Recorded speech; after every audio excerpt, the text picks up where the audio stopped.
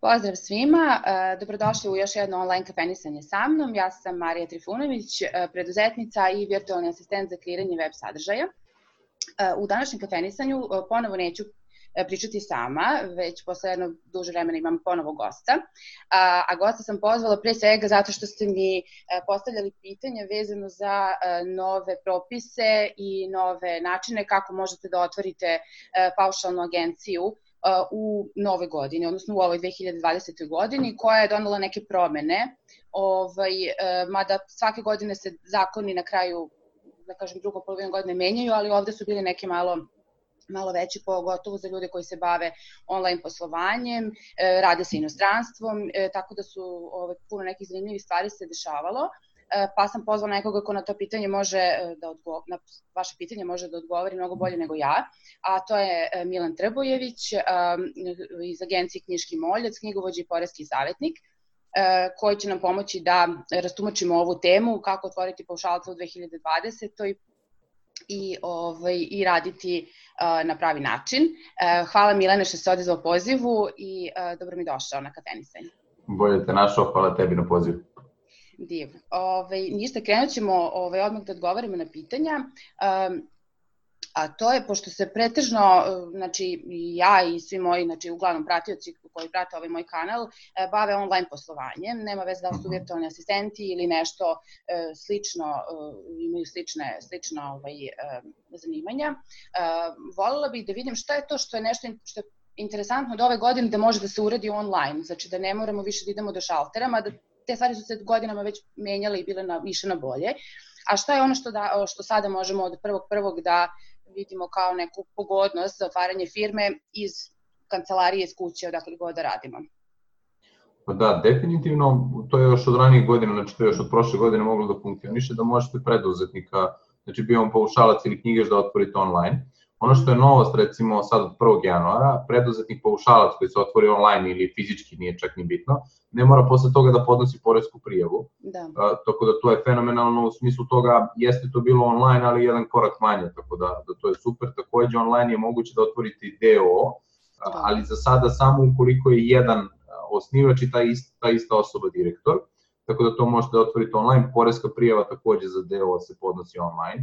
Nažalost, banku ne možete otvaranje računa da rešite online, znači to morate prosto fizički sa njima, ali ove stvari su recimo fenomenalne, znači čak i naručivanje elektronskog potpisa možete nekako polu-online da rešite, u smislu toga recimo što kod pošte, pošto taj elektronski potpis koji vam je potreban prvo da biste osnovali firmu i on vam je potreban za te poreske prijave online, svakako možete da ga naručite kod pošte tako što na sajtu ispunite formular, pošaljete im poštom, oni vam posle pošalju fakturu, prosto uplatite koliki je iznos ili uplaticom svejedno kako hoćete da uplatite i bankingom, potpuno je svejedno, a onda vam oni svojom brzom poštom isporučuju elektronski sertifikat i potpis. Morate lično da preuzmete, ali ne morate da idete fizički, tako da to je recimo jedna od prednosti što se toga tiče. Koliko ja znam, kod ostalih koji izdaju elektronski potpise to nije moguće. Znači postoji Halkom, postoji MUP, postoji Privredna komora i e-smart sistem i peti je pošta. Znači ja mislim da je ovo jedino moguće kod pošte, tako da ja najviše preferiram poštu u smislu toga kada se plaća. MUP jeste besplatan, ja ga ne volim iz razloga prvo što ima najviše tehničkih problema. Ja sam vada sertifikat tamo i baš sam se namučila. Znači to je prosto iz neke prakse iz prethodnih par godina, on ima najviše tehničkih problema ubedljivo. Nisu ni ostali sjajni, u smislu toga da nećete sigurno imati nikakav problem, ali prosto mnogo je manje, kako se zove, nama se iz prakse ispostavilo pošta zaista kao nešto univerzalno što je sasvim okej i u smislu cene koliko on košta i toga što dobijete, meni oni ispadaju najbolji. Sad verovatno se koriguje svake godine cena elektronskih potpisa pa moguće da raste, ne znam tačno iskreno koliko košta, ali što se tiče MUP-ovog, i ono što je još meni loša strana kod MUP-ovog, nosite tu svoju ličnu kartu sa sobom. Ipak elektronski potpis uzmete, ostavite u kancelariji i nemojte ga prosto nositi sa sobom. Ovako nosite to i na putovanje i slično, možete, ali prosto ako izgubite ličnu kartu, nećete više to imati. Tako da ja iz tog razloga ne volim da imam na ličnoj karti. Dobro, a reci mi nakon APR-a, kako se pristupa platformi, koji si mi rekao? E-porezi se zove. E-porezi, treba da se podnese poreska prijava, znači e-porezi pristupate preko sajta Poreske uprave, imate tamo da skinete instalaciju, šta trebate da uradite s tehničke strane i potreban vam je elektronski potpis. Jednostavno pristupite i vi kada osnujete, odmah ćete imati ovlašćenje za sebe i prosto tamo otvarate nalog i ne otvarate u stvari nikakav ni nalog, čak nego ulazite u sebe, odnosno u svoju firmu, pošto možete bude pošto elektronski potpis je ne vaš JMBG, može da bude da imate 3 firme, za sve 3 firme imaćete pristup. I kako se zove, ulazite tu kod sebe, podnosite poresku prijavu, možete da proverite da li imate bilo kakvo dugovanje u smislu poreza i doprinosa online. Sada novina je da recimo od 1. januara preduzetnici paušalci se isključivo preko tog portala dobijate rešenje, znači više ne ide ni poštom ni papiru nego preko portala. E-porezi otvoreno je kao neko poštansko sanduče, online takođe, kako se zove što se tiče na tom portalu, tako da verovatno će u budućnosti zaživeti to, pa će možda i sva rešenja ili bilo kakvi dopisi poreski ići preko tog online poštanskog sandučeta, što je fenomenalno, znači oni detalji koji su bili da li vam poštar uručio, nije, jeste, šta se tu desilo, znači to je baš bilo onako poprilično nategnuto, možda se desi ukoliko vam poštar ne dostavi, vi niste bili tu ili ne podignete, pa se to vrati u poresku da vam oduzmu PIB, mislim, baš je bilo problema povodom toga, tako da što se tiče ovog rešenja paušalnog, mislim da je ovo fenomenalno, znači, jer recimo ono što se meni iz prakse dešavalo i danas se dešava, da inspektor je navodno uručio nešto, a to nikad nije stiglo, dok se vi raspravite ko je tu bio u pravu, čak nije ni bitno ni da ste u pravu, jer jednostavno oni kad pošalju rok od 15 dana se smatra da vam je uručeno. To da li ste vi u pravu, tada ništa vam ne znači. Tako da s te strane prosto mislim da je izuzetno dobro da to ide ovako elektronski, proveravate svoje poštansko sanduče online i jednostavno mnogo vam je lakše nego da gledate fizički stalno. Ono što bi bilo super u budućnosti je prosto da to poštansko sanduče nekako bude povezano sa vašom registrovanom mail adresom, pa da vama stiže obaveštenja na mail, da ne morate baš da ulazite svaki dan ili svaki drugi dan. Ili jednom nedeljno da gledate šta ima.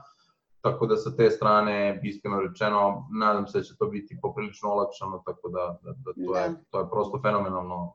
Da se registruje zvanična e-mail adresa koja stoji, na primjer, u APR-u kao zvaničan podatak. Da se registruje, imate elektronski potpis, mislim baš jedva čekamo tu budućnost, da ćemo sve zaista raditi preko e-poreza, ali zaista je veliki napredak u smislu e-poreza. Mislim, sa strane, recimo, preduzetnika možda ne vidite to, ali prosto, recimo, iz strane knjigovodstva ja vidim koliko je poreskih prijava podneto, odnosno koje smo sve mi vrste stvari podnosili i slično, i prosto vi se na terenu susrećete sa 1000 različitih stvari, znači jednostavno nailazite na čoveka i jedan misli ovako, drugi misli onako, treći misli onako i to jednostavno, s moje tačke gledišta ja smatram da se to nikad ne može uskladiti dok se ne digitalizuje pa svi imamo iste uslove, tako da ovo po meni je fenomenalno, sad samo treba da se nastavi prosto ovako i da se dodaje jedno po jedno i tek kada neko napravi perspektivu za koju godinu pa se uporedi jedno 5 godina unazad, onda se zaista vidi razlika. Ali ovako na dnevnom nivou ima mnogo izmena, recimo sada ovo je baš je bilo puno izmena sa ovim krajem godine, mislim da nije bilo skoro ovoliko. Da, baš je specifična i brzo se sprovode stvari, što nije tako često. Da, sad naravno da i poreska i slične stvari koje su online, da malo taj servis ne radi, nekih tehničkih problema i prosto to se uvek dešava, tako da s te strane ja bar mislim da trebamo da budemo malo strpljivi, da je jednostavno kao bolje da ne radi online nego da stojimo u redu pa da isto ne radi taj sistem tamo. Apsolutno. Sa te strane opet i to neko poboljšanje. Sad, ispravit će se i te dečije bolesti posle nekog godina. Naravno. Da, dobro si pomenuo to, neki ljudi ne primećuju, a ja sam recimo pre 5-6 godina radila u knjigovodstvima i radila administraciju i više, doduše nije 5-6 godina. I sećam se kad se išlo na 3, na primjer, prijaviti radnika na 3 mesta i sad se išlo. Ja se sećam da sam pune ruke papira i celo prepodne. Jedna koleginica radi u kancelariji, a ja sam terenac, maltene. Bukvalno ne može ništa se završi dok se ne prepešači pola grada. I kad sam otvarala firmu kasnije, kad mi je moja poreska inspektorka rekla da mi ostavljam mail adresu, ja sam bila fascinirana. Kao možeš mi se obratiti na mail. Ja kažem mail, nisu hteli da se jave na telefon, kakav mail, mislim, to je bilo... Zato počeli zaista, što se toga tiče, tako da to je ono super, a recimo, eto to je recimo ogromna promena, ja se sećam toga kada je bilo na 3 mesta, neverovatno. Sada to prijavljujete online na jednom jedinom mestu i često vam je automatski overena zdravstvena knjižica što je bio 4. korak. Tako je. Tako da to je zaista velika promena. Velika, i to je odlična stvar. Ja kad sam registrovala svoju firmu, takođe mi je stigao onaj EMA obrazac.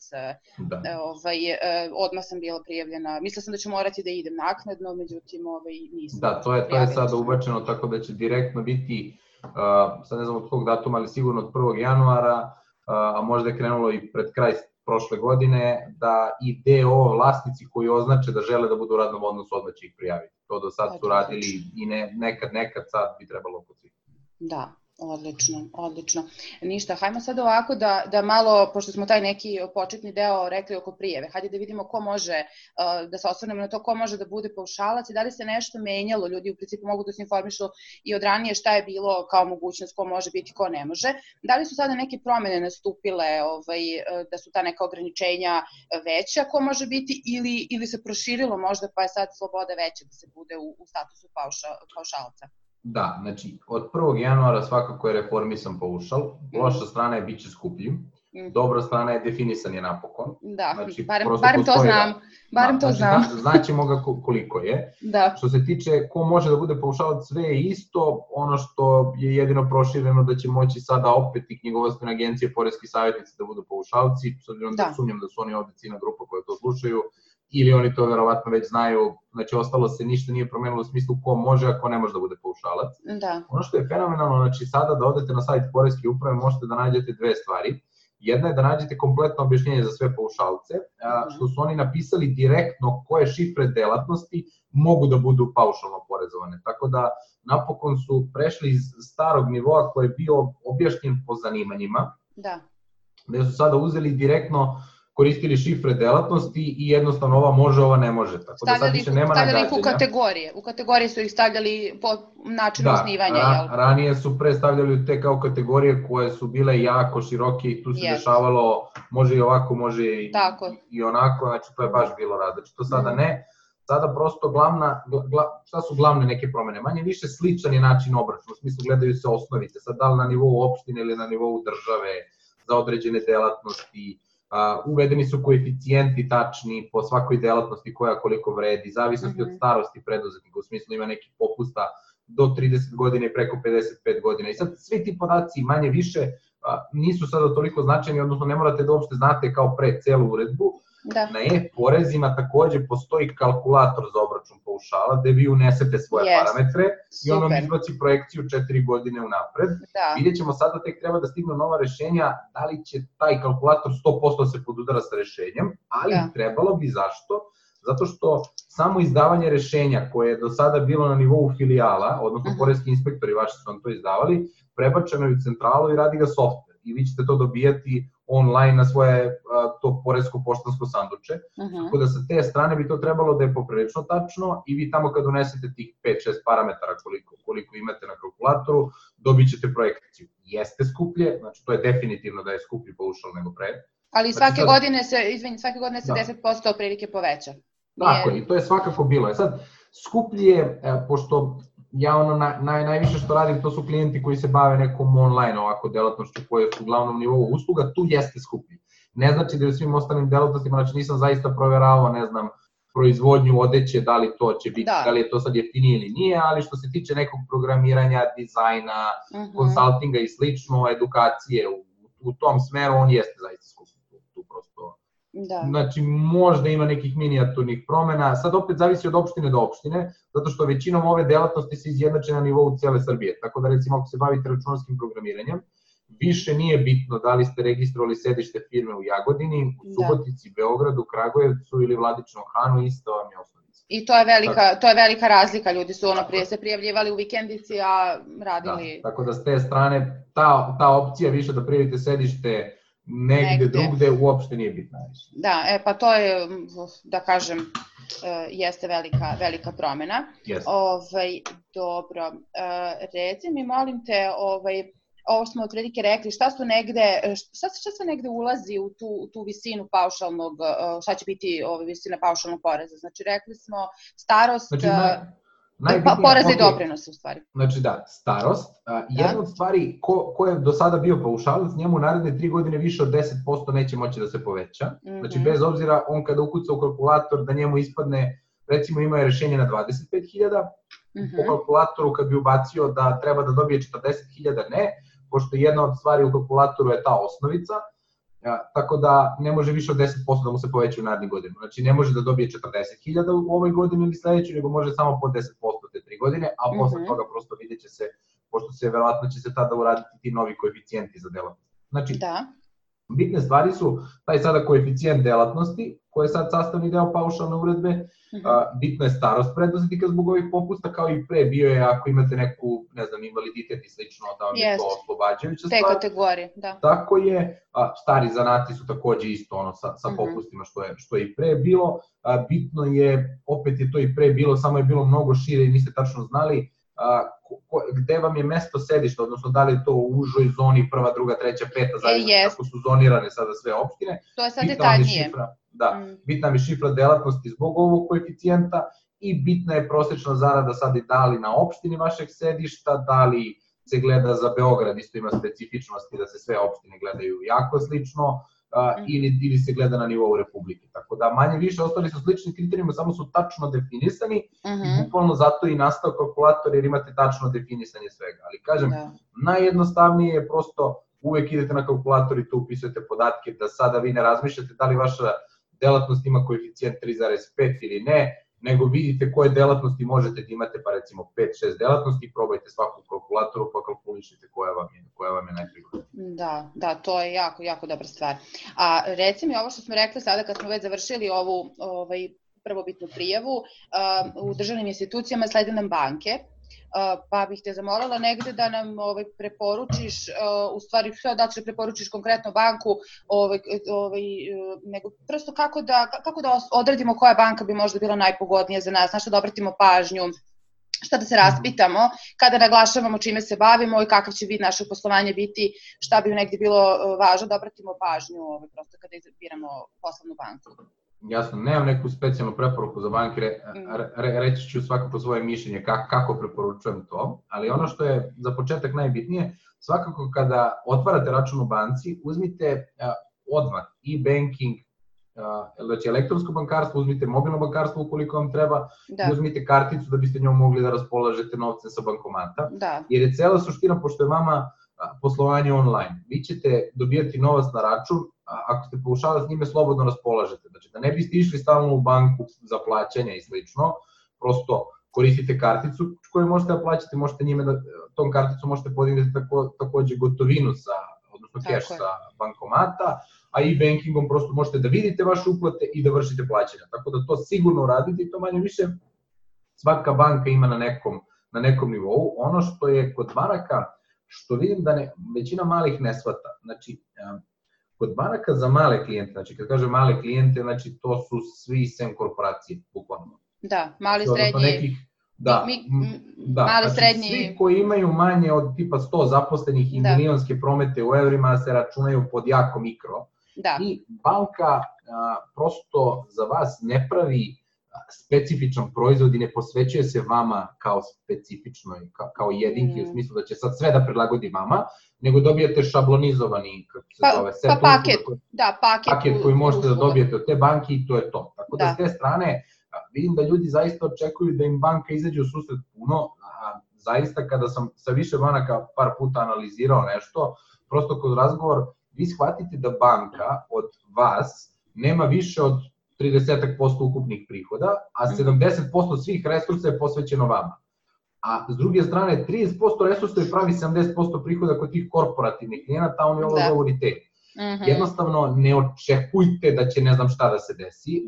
Super stvar je što se u tom njihovom takozvanom retailu, odnosno onom što je za nas male bitno, se sve digitalizuje. Tako da njima je cilj da bi oni smanjili korišćenje svojih resursa da sve što više digitalizuju. Tako da s te strane to nam je super, ali ne očekujte da dobijete specifično krojenu uslugu za vas, a vi jednostavno ne donosite milionsku zaradu toj banci. Prosto vi platite proviziju od 500 dinara i slično, ja razumem da je to sa naše tačke puno, ali vaših 200 € godišnje banci je ništa. Pa dobro, banke rade. Tako da sa te strane, nemojte to očekivati od banaka. Što se tiče znači sve što izađe van toga je fenomenalno, da se razumemo. Znači, po meni, ja bar tako gledam. Naravno da vi uvek možete da prosto ko na pijaci tražite kod ovo, kod ovo, ali to prosto morate individualno se raspitujete. S obzirom da ne možete nešto specijalno da dobijete, u smislu ako nećete uzimati kredite i slično, gde objektivno banka i nešto još zarađuje na vama, za provizije i slično, manje više birate po meni, moj glavni razlog, izaberite najbližu banku, zato što se bojim kada budete imali problem da nećete moći da ga rešite ako ne odete tamo. Tako da to je neke stvari, a s obzirom da ćete se svesni da li ste nešto platili 500 dinara više ili manje mesečno, prosto nebitno je, ne pravi vam neku razliku, a dobit ćete isti set usluga koji vama manje više treba, tako da ništa vam neće značiti što ste otišli u ovu plavu, žutu ili crvenu banku, izaberite najbližu. Pa jeste, najbolje prosto upoznati se sa svojim bankarskim savjetnikom, da prosto on će naravno imati uvid. Da, i dosta se toga svodi na taj lični prosto kontakt. Apsolutno. Tu možete da kažete, zato što kada bismo rekli sad ova banka je super, ova nije, to na kraju možda zavisi od tog čoveka sa kojim radi. Apsolutno, ja sam se uverila puno puta i zaista sa recimo bankom s kojom ja sarađujem, stvarno reaguju jako brzo, imaju dobru, ja imam samo mobilnu, na primjer, aplikaciju, stvarno sve što mi treba mogu da završim preko nje i to mi mnogo znači, u tih 500 dinara da mi to sve se završava u roku od pola sata, sat na telefon ili na mail, i pritom je banka na jednu ulicu, dve od mene, tako da sve to, ja isto smatram da su to jako... Meni su to neki parametri, kažem, drugo je kada firma poraste, pa sada vi trebate da uzmete kredit, pa imate više ponuda od različitih banaka, pa ne znam, imate i kartično plaćanje, pa tu možete da prosto dobijete od banaka različitu ponudu koliko će vam proviziju, to je nešto drugo, to su onda već pregovori pa birate banku. Ovako, za mikroposlovanje, prosto nema neke razlike. Najbliža i sa što boljim poreskim bankarskim savjetnikom, da, to je sigurno. Ništa, hajmo ovako sad malo da se osvrnemo na to šta negde paušalci, na što treba da očekuju budući paušalci, šta je to ono što će da plaćaju, da kažem recimo na mesečnom nivou.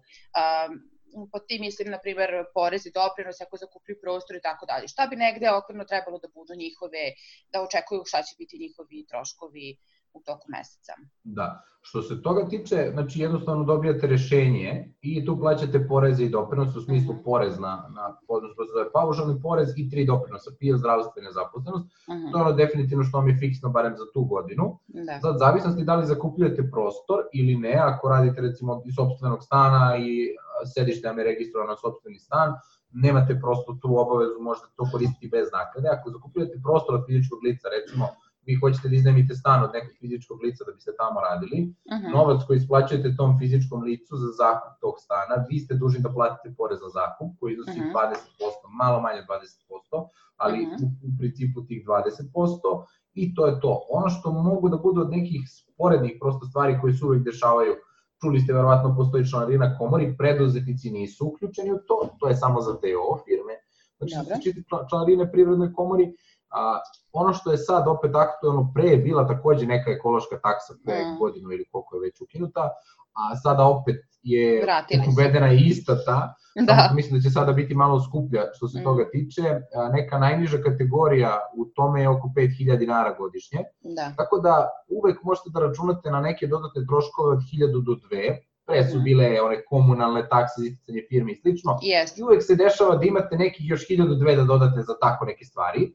Sad ova eko taksa bi trebala da krene u ovoj godini, koliko ja znam još uvek nije doneto propisan obrazac za podnošenje prijave za tu eko taksu, ali su opet uradili u odnosu na pre, su izgleda sada počeli svuda tako, razvrstali su sve šifre delatnosti, i ubacili koja po njima koliko je zagađivač životne sredine i slično, i zavisnosti od veličine firme su vam razvrstali pod kojim ste kategorijama, tako da ja mislim da je najniža za preduzetnike, recimo baš, ja sam najviše gledao za programiranje i slično, tako neke usluge koje su po njima najminimalniji zagađivači, mislim da je minimalno to godišnje oko 5000 dinara.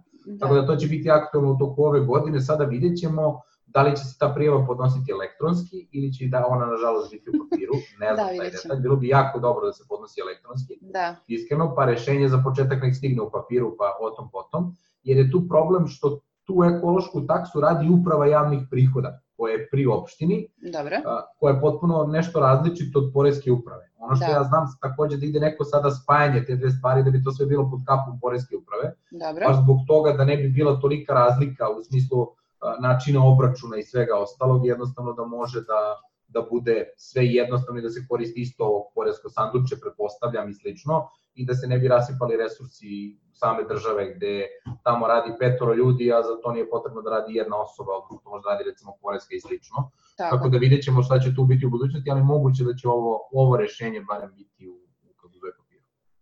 Dobro. Ajmo sad ovako da pređemo malo na fakturisanje, odnosno kako paušalac, odnosno kada fakturiše svoju uslugu, naša treba da obrati pažnju, koje su negde najvažniji elementi svake fakture.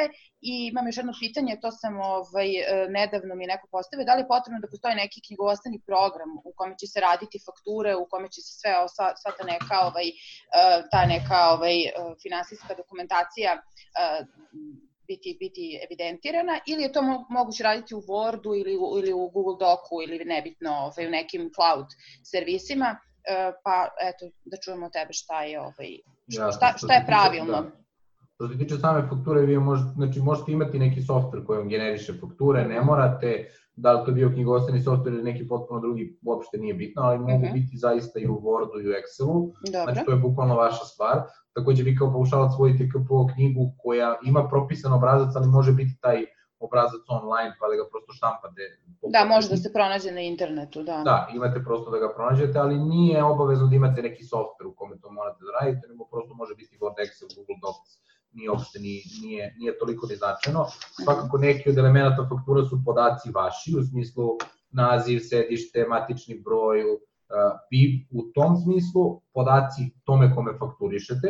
Sada ako je firma iz inostranstva, oni najčešće nemaju posebno matični broj, posebno neki poreski broj, nego imaju poreski broj i slično, tako da tu prosto trebate imati nekakve njihove podatke. Znači, tu nije prosto propisano da morate da imate sad matični broj, poreski broj, naziv, pun adresu, poštanski broj i slično, nego prosto neke njegove podatke. Takođe, bitan element je datum fakturisanja, odnosno datum iz prometa izvršenja usluge, zato što taj datum vam je bitan i on se gleda za promet od onih 6 miliona kod paušalaca, a ne datum fakturisanja ili datum naplate, nego baš taj datum kad je usluga izvršena. Tako da to je bitno, najbitnije da napišete opis usluge što tačnije, odnosno šta je tu zaista rađeno, da upišete koliki je iznos i u principu možete staviti takođe dole napomenu da preduzetnik nije u sistemu PDV-a. Faktura može biti elektronska, možete potpisati elektronskim potpisom, možete imati zaista potpis i pečat vaš, a ono što su još stavili je nešto što može biti da nema ništa od ovoga, zove se druga identifikaciona oznaka, to bukvalno može biti fakturiso, pa vaše ime i prezime, to je ta druga identifikaciona oznaka. I otprilike to su neki ugrubo najlakši, takođe najlakši na internetu možete naći zaista dosta modela faktura, pa sada vi možete prilagođavati da li hoćete da imate logo svoj, da li hoćete da izgleda u ovoj ili onoj formi. Da, to je već do dizajna, ali da, kako će izgledati. A reci mi, kada ne fakturišemo ovako, kako da kažem, direktno, nego i radimo direktno sa klijentom, mnogi bi se ljudi zapitali kako preko platformi, kada se radi, freelance platformi, kako se tu fakturiše i kome se tu fakturiše, da li se fakturiše platformi ili direktno klijentu sa kojim radimo preko platforme.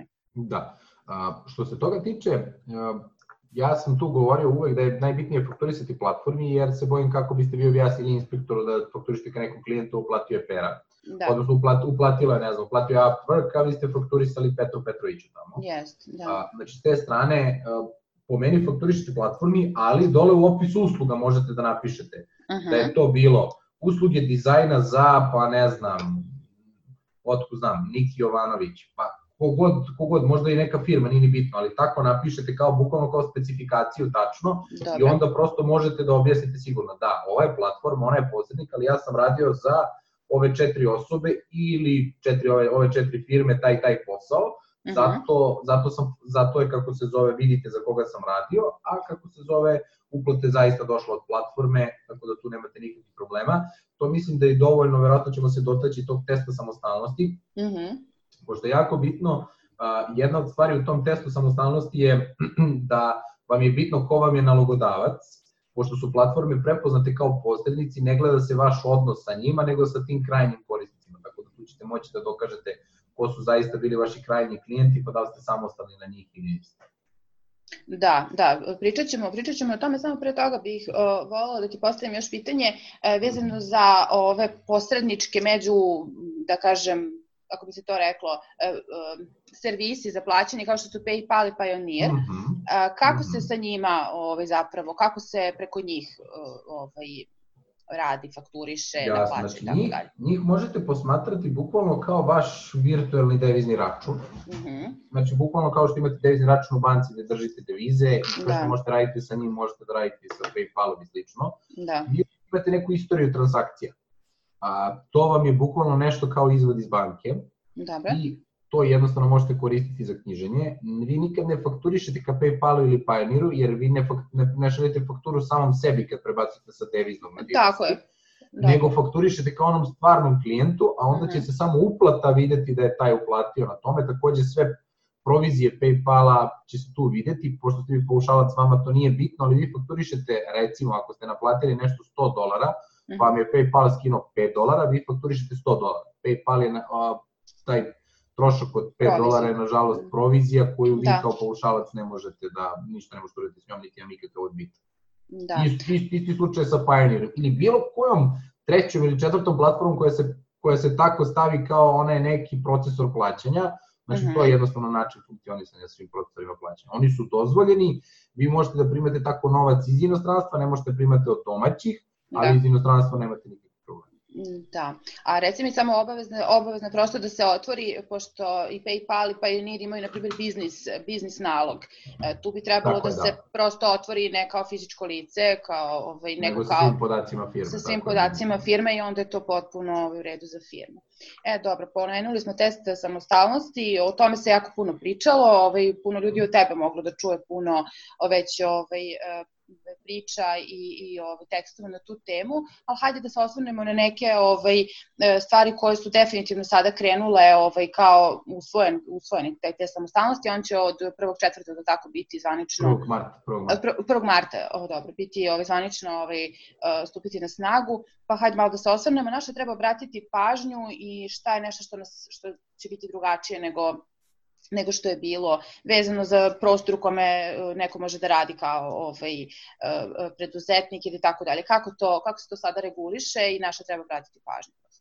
Da, tu ono što je najbitnije je prosto država je propisala nekih 9 tačaka prema kojima oni mere vašu samostalnost. Ukoliko ispunjavate 5 ili više, vi niste samostalni, a ukoliko ispunjavate manje od 5, jeste samostalni. Ono što je suština, gleda se vaš odnos sa poslodavcem. Sad, ima više situacija. Ako radite s inostranstvom, teret dokazivanja da li ste vi samostalni po tih 9 tačaka je na vama, pošto i cela suština je ako se dokaže da vam odnos nije samostalan, bit ćete dodatno oporezovani. Znači, nije ništa zabranjeno, niti je uništeno paušal da je zabranjen. Samo je skuplje. Samo je skuplje, gledajući ovo prethodno, ali sa ove strane, te samostalnosti, bar sa strane države je bilo objavljeno da oni ne žele da se prosto ljudi budu zaposleni kao paušalci, nego ako si zaposleni ideš da budeš zaposleni u smislu ugovora o radu i radiš regularno, a ako si samostalan, onda možeš i dalje da radiš ovako, nema nikakvih problema. Tako da tih 9 tačaka propisuju da li koristiš prostor svog, u zakonu se zove nalogodavac, prostor, da li ti on određuje radno vreme, da li koristiš njegovu opremu, da li odgovaraš, odnosno imaš bilo kakav poslovni rizik što se toga tiče, da li ti je zabranjeno da radiš za bilo koga drugog, da li imaš više od 70% prihoda od jednog tog nalogodavca, da li radiš više od 130 dana i slično. Ako ispuniš 5 kriterijuma i više od toga, nisi samostalan, tako da prva situacija kad radiš sa inostranstvom i proveriš prosto te kriterijume, ono što vam predlažem da realno pročitate svih 9 kriterijuma i realno sagledate, bez obzira kakav je vaš ugovor i slično, da li vi to realno ispunjavate. Ako realno ispunjavate, prosto nemate rizik, onda je samo suština da sami vidite koje dokaze možete da prilazite, a razmišljate samo prosto, bukvalno zdravorazumski, može to biti ugovor, može biti prepiska mailom, da koristite sopstvenu opremu, to može biti faktura gde se vidi da ste vi kupili i slično, tako da gledajte da skupite onda što više dokaza, da ukoliko sutra, ako bude bila neka inspekcija i prosto oni vas pitaju šta vi kažete, da, to tvrdim na osnovu evo ovoga, ovo tvrdim da je moja oprema, evo faktura, itd. Znači, te strane da svaki put imate neki dokument, a ne samo da tvrdite ono usmeno, što se toga tiče, tako da prosto to je. Druga neka situacija je kada se gleda prema baš platformama, u smislu Upworka, Fiverra i slično, gde se one gledaju kao posrednici, tako da tu najčešće se doći do toga ako vi radite preko toga i aplicirate stalno na neke različite konkurse, da ste maltene 100% samostalni, da tu prosto vi ne dobijate ništa, osim što dobijate novac od Upworka, ali verovatno ne dobijate od jednog jedinog klijenta. Ili ako dobijete od tog jednog jedinog klijenta, onda se ne upoređujete sa Upworkom, nego sa tim jednim klijentom opet sve ovo isto, šta i kako. Tako da to je slično i za TopTal i slične platforme, posle one se gledaju kao posrednici. I treća opcija gde praktično nije teret na preduzetniku, iako ga isplaćuje neka domaća firma. Bila ona da je ona preduzetnik ili bila ona da je DO ili šta god drugo bila, onda je teret na toj firmi, odnosno onom kom plaća, da dokaže da li je preduzetnik samostalan u odnosu na njega, jer ako se ispostavi da nije, taj ko je platio preduzetnika može imati to dodatno oporezivanje. Da. I to sve kreće od 1. marta do 1. marta i dalje sve važi praktično bez toga. Od 1. marta gledajući sve isplate, one podležu tom testu samostalnosti. Dobro. A jel postoji negde, osim tog nekog zvaničnog da kažem propisa kako će to izgledati, da li negde postoji nešto da možemo da proverimo, da kažem unesemo te neke parametre ili prosto sami možemo napraviti svoju neku analizu? Da, tu nažalost to ne postoji. Po čemu možemo da se ravnamo nekako, ne znam kako to da objasnim. Ovo je član 85 Zakona o porezu na dohodak građana, da možete naći tih 9 kriterijuma zakonski upisani, prosto da vidite. Ono što bi trebalo, možda, nisam siguran, prosto ne znam kada će biti i da li će biti, je da Poreska uprava objavi neko uputstvo, odnosno objašnjenje, pa će dati primere, nadam se, situacija, kako će izgledati kontrola, šta po njima znači fingiranje ugovora i slično, da malo pojasni celu situaciju. Sad, nisam siguran šta će to tačno biti, da li će biti uputstvo, pa će ono biti obavezujuće za Poresku upravu, pa ćemo mi prosto prema tome moći da proverimo, tamo ili ne, čekamo prosto to da vidimo, nadam se da će biti uskoro, bar sad negde krajem januara, početkom februara, pa da prosto to možemo da proverimo, da bi prosto mogli nekako da se uporedimo što se toga tiče. Da, super. Pa dobro, to će, nadam se da se tako nešto desi, jer će svima nama biti lakše da se prema tom nečemu da uporedimo i vidimo kako šta dalje. Sad mi ovako reci, gde prosto možemo te sve neke informacije, ja bih voljela da prosto ponudimo ljudima mogućnost da se detaljnije, ovo je jedna ovako opšta slika, ali gde bi mogli detaljnije malo da pogledamo sve te neke, sve to što može da čini bitne elemente i podatke kada otvaramo firmu. Tu bi se negde osvrnula i na kurs koji sam ja da kažem, prošla kod tebe, pa bih voljela da nas uputiš, sad on postoji u online formatu, paušalo da došao, tako, nadam se da je isti naziv, da nisam pogrešila. Sad je bilo samo plus test samostalnosti. Plus test samostalnosti, da, usput je to došlo na red, pa prosto možeš i malo da nas uputiš u to šta se tim programom nudi i da prosto ovo je neka, kažem, opšta slika, a kad ljudi hoće detaljno da izanaliziraju svoju priču, da krenu u preduzetničku priču kao paušalci, šta mogu da očekivati od tvog kursa, kada mogu da očekuju da će krenuti ili prijave ili već traje, pa prosto malo o tome nam reci. Da, trenutno kurs je već završen, odnosno malo te ne završena ta grupa, ona još uvek ima pristup tim online materijalima, ali kako se zove je završena. Kurs bukvalno baš kao što se zove od A do Š pokriva sve, znači od samog osnivanja do zatvaranja i sve ono između što može da se dešava, baš što smo pričali kako se kreira faktura, kako možete da proverite koliko vam je stanje poreza i doprinosa, kako podnosite poresku prijavu, kako zamrzavate firmu, kako odmrzavate firmu, kako tumačite poresko rešenje, kako plaćate poreze i doprinose, da li možete zaposliti radnika, ne možete, koje još dodatne poreze možete da imate što se toga tiče. Naravno sada prosto sve ove nove stvari koje su krenule sada od 1. januara, to će sigurno biti u narednoj. Ono što još dosta detaljnije smo objašnjavali, te samostalnosti, šta tu može, da li ljudi ga prolaze ili ne, koji im je alternativa. Ono što je takođe bitno na kursu, mi prosto ulazimo i od toga da ja prvo krenem sa tim koji sve oblici firmi postoje, da prosto steknete neku opštu sliku, pa se onda bavimo samo paušalcima. I naravno, ono o čemu još takođe pričamo što se dešava, šta kada probijete taj paušal, koje su alternative, kako to izgleda, šta treba da uradite, dobijate prosto dokumenta koje imate, dobijate razne ugovore da biste prosto mogli da ih imate na jednom mestu, dobijate primere, dobijate obračune i slične stvari, tako da pored samih video materijala dobijate materijale koje možete da upotrebite, ne znam, treba vam da pozajmite novac sopstvenoj firmi i dobijate ugovor i kako to tačno možete da uradite, tako da sa te strane to je prosto sve nešto što obuhvata kurs i jednostavno po meni nešto meni iz prakse, otprilike sve obuhvatno što može da dobije jedan paušalac, takođe i na samom online kursu, mada tako je bilo i na uživo, odgovaramo na pitanja. Sad online kurs je bio koncipiran, zašto sam prešao na online, zato što koliko se ja sećam, ti si bila na uživo kursu, je tako? Jeste, da. I meni je ono bilo previše za nekog ko ne zna ništa ili ko počinje sa jako niskom polaznom osnovom. Meni je ono bilo previše u 8 sati, prosto gubio sam ljude već tamo negde na polovini, već sam video da nema šta, oni imaju zapisanih svojih 4-5 pitanja, oni to završe. Nije da oni nisu zadovoljni, ali meni se nije sviđalo iskreno. Sada, to isto je trajalo 2 meseca i bilo je podeljeno po nedeljama. Znači, svake nedelje dobiješ materijal koji je od nekih pola sata, sat vremena ili manje čak, i dobiješ jednostavno jednu lekciju i ja jednom nedeljno pitanja vezano za taj segment prođemo, dobiješ materijale u smislu dokumenta koji su prilog i jednostavno to prolaziš nedelju kroz nedelju. Nemaš toliko intenzivno u jednom danu, jednostavno nedeljno učiš sat i po, bit će ti više nego dovoljno da prosto prolaziš i kroz 2 meseca dobiješ sve što ti praktično treba. Ako imaš neke probleme iz prakse, svakako bi ih rešili i vanredno od toga, tako da to mi se izgleda kao efikasnije, jer jednostavno previše mi ono bilo informacija za jedan dan, a ovako, što je online i meni iz moje prakse, ja poslednje sigurno 2 ili 3 godine, ja ne znam da li sam bio na mnogo seminara ili edukacija uživo, mislim da je 10% edukacije bilo online i to je definitivno način koji meni lično mnogo više odgovara.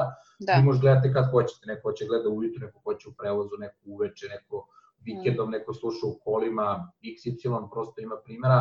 Vi prilagođavate kurs sebi, a ne prilagođavate praktično ne ovako dođete i tada morate da budete, pa je prosto vi ste prilagodili sebe kursu umesto obrnuto. Tako da ja iz toga mislim da je to velika prednost online. Jeste. Drugo, i na kurs se pojave ljudi iz različitih, da kažem, branši. Ja se sećam, ne znam, bila neki filmski producent, pa je bio neki advokat i tako dalje. I sve imamo nešto što mi imamo posebno da pitamo, a nema možda nikakve veze sa našim poslom konkretno, tako da je možda, što ti kažeš, prednost je. Da, jedna recimo od stvari koje mi se ispostavilo sad baš posle prvog kursa, ono što sam, odnosno sad sam to već uradio na prvom, razmišljao sam, možda je ljudima neprijatno da postave pitanja uživo, u smislu... Pa možda ima i to.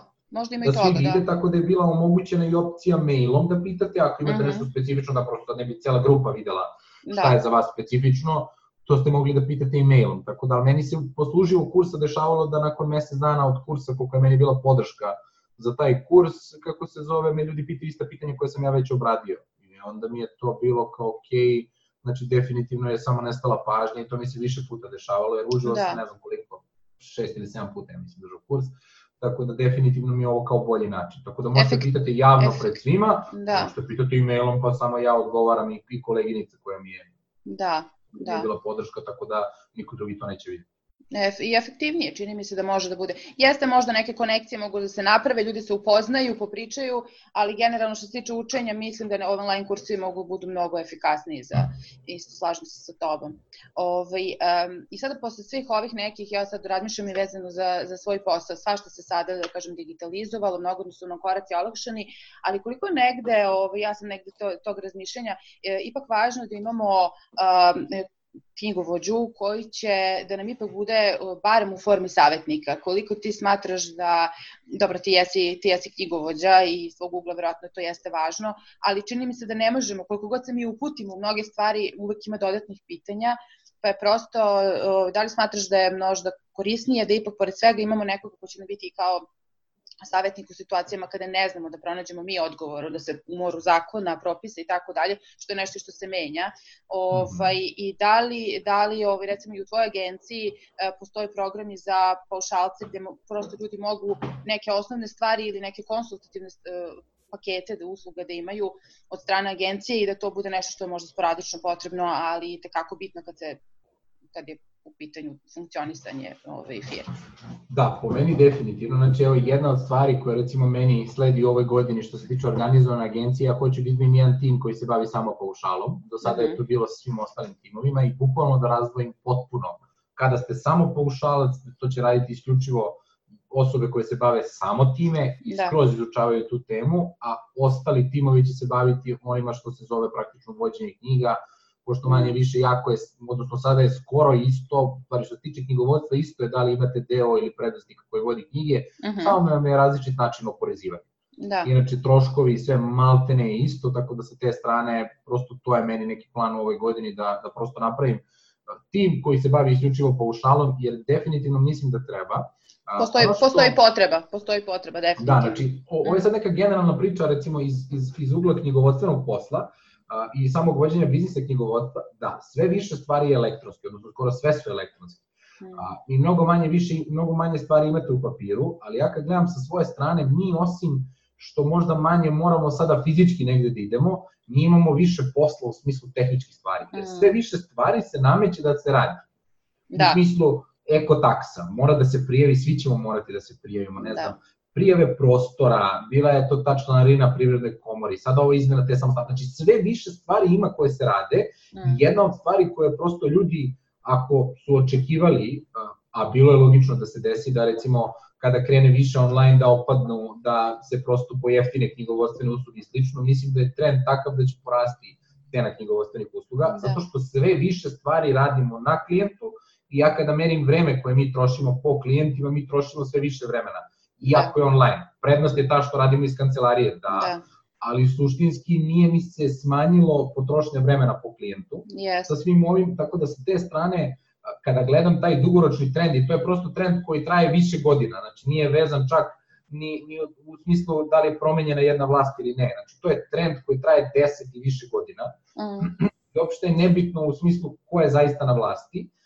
To je neminovan trend koji mi pratimo, sad da li je to neka evropska regulativa ili slično, ne znam tačno, ali prosto trend je takav da ima sve više tih kao sitnih stvari, ali kada dobijete 5 sitnih stvari, to je 5 prijava, vi prosto niste uštedili vreme, to nego ste potrošili više. Tako da sa te strane ja svakako predlažem da imate, ako i nemate u smislu da mesečno radite sa nekim, imajte bar sa nekim konsultacije.